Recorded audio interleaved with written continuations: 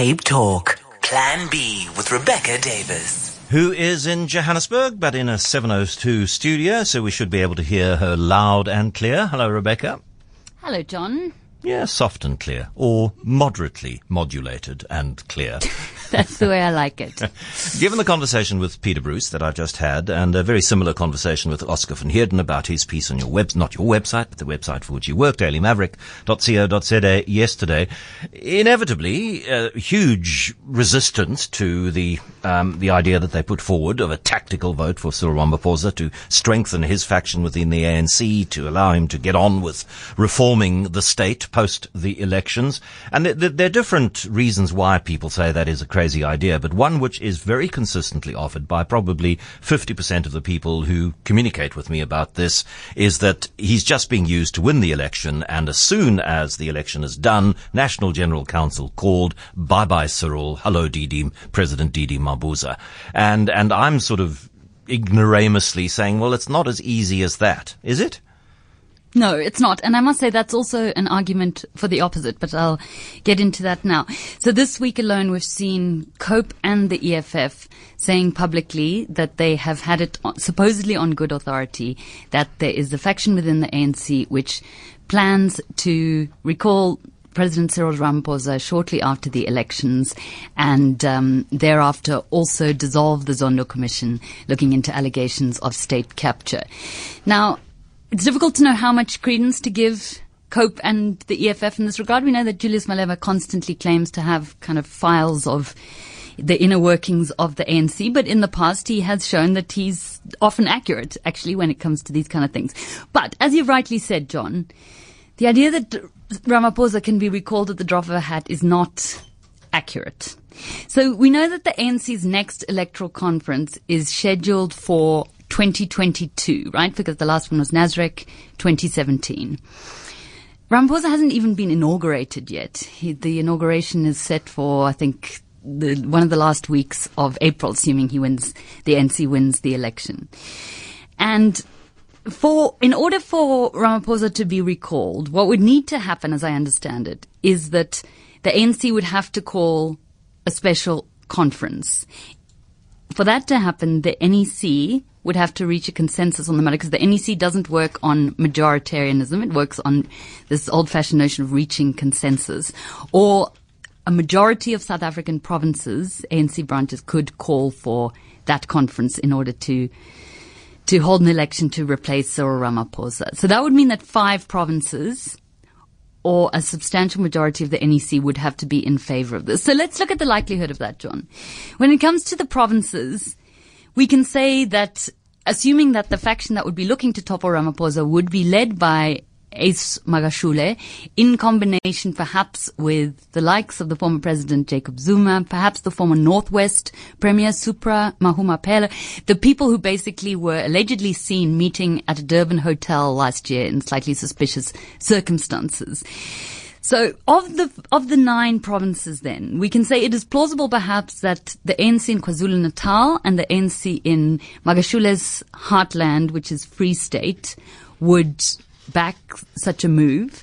I think we can, by the same token, say that the ANC in the Western Cape and Gauteng would be very unlikely to back such a move.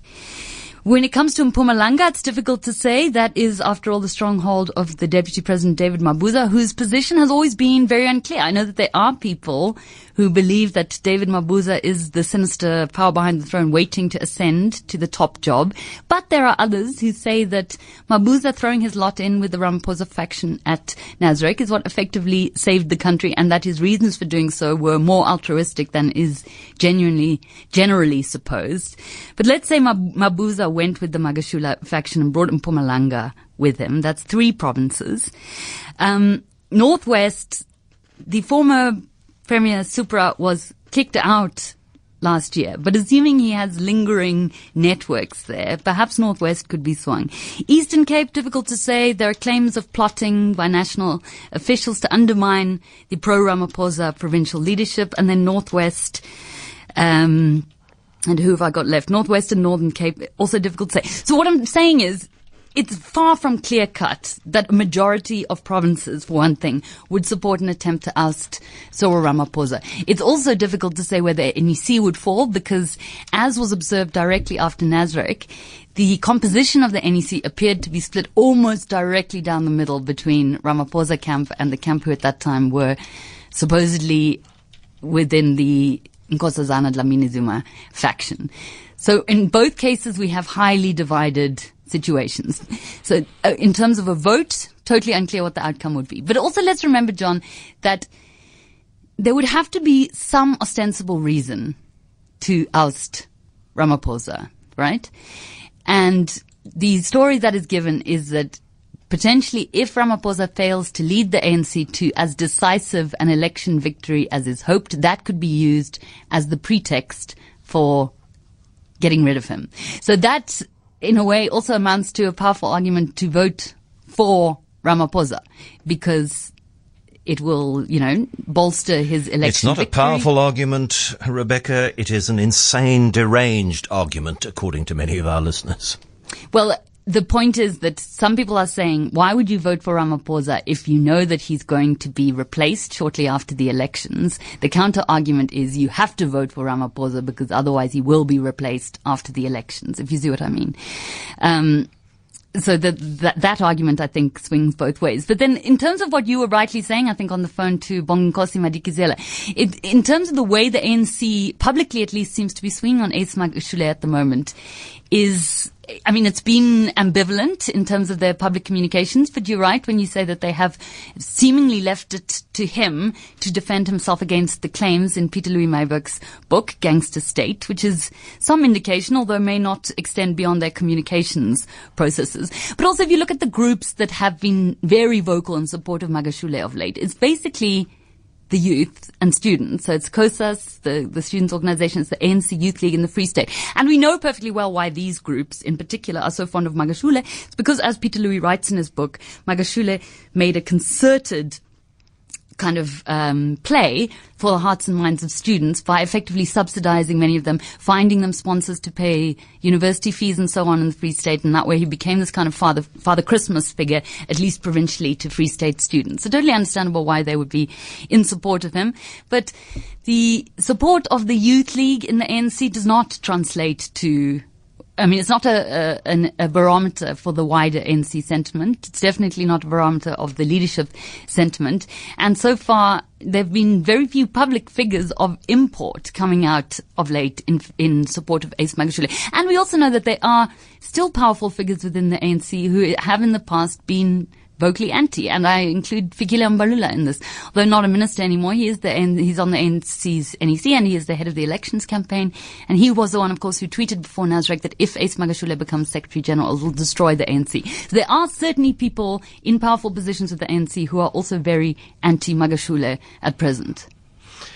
Yeah, Minister Reyes just said to me, was this not how they recalled Mbeki? As somebody more politically astute than I wrote today, one of Mbeki's problems was that he didn't bother to consult with the party. He didn't play by the party rules. And what Ramaphosa is doing, and if one follows your logic, my logic, Peter Bruce's logic, Oscar van Heerden's logic, which to other people is illogic, then Ramaphosa is being much smarter because he's doing everything within the ANC rules. And he is slowly but surely, in my view, winning.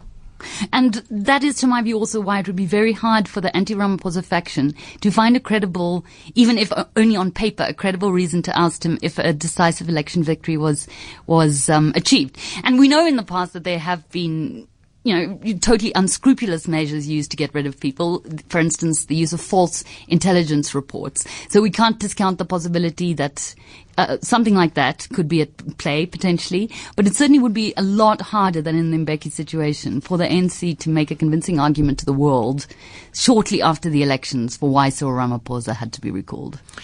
Okay, we're sort of running out of time, but I do want to very briefly, well, not so briefly, for a bit, talk about the Our Planet, David Attenborough documentary series, and the scene of walruses falling off a cliff and plunging to their death in the Bering Strait between Alaska and Russia, south of the Arctic Circle. And the documentary, which is being aired on Netflix, says this is because they are unable to cope with climate change that has caused the ice to melt. There's been a fair old to-do about that. There's been a fair old to-do. So I haven't actually seen the scene, but it seems to be traumatic beyond words. Certainly the most disturbing footage of walruses anyone can ever imagine. And that is that there's this herd of walruses. They're attempting to scale a cliff because climate change has caused their ice-covered habitat to reduce to such levels that it's now more and more difficult for them to find adequate space and solitude. They scale this cliff, and in the course of trying to reach higher grounds and then return, several of them, numbers in fact of them, fall off and die. It's caused controversy for a number of reasons. One is that the idea that this is climate change related has been critiqued, and not just by cranks, but also by biologists who say that there was a well-recorded incident at the time of polar bears pushing walruses effectively to their deaths, which seems very mean of polar bears. Netflix has denied this. But what I'm interested in, John, is the trauma of people expressed who watched this. People saying, this shouldn't be allowed to be shown. It's trauma porn. This is animal cruelty. How can you be showing this on air? As if it's the same as, for instance, watching a gratuitous clip of, a dog being beaten. To the point where Netflix has now tweeted, animal lovers, these are the scenes to avoid, with the timestamps of any footage within the Our Planet documentary which might be offensive to humans, which just strikes me as absolute nuttiness, John, if you consider that humans are the reason, if we are to believe the climate change story, why many of these tragic events are happening. And then the idea that humans are then too precious to even watch the results of it. I mean, I think we should all be forced to sit and watch that and then take a good long hard think about what we've done to drive these walruses to their unpleasant deaths at the foot of cliffs. Couldn't agree more. Rebecca Davis, thank you very, very much indeed.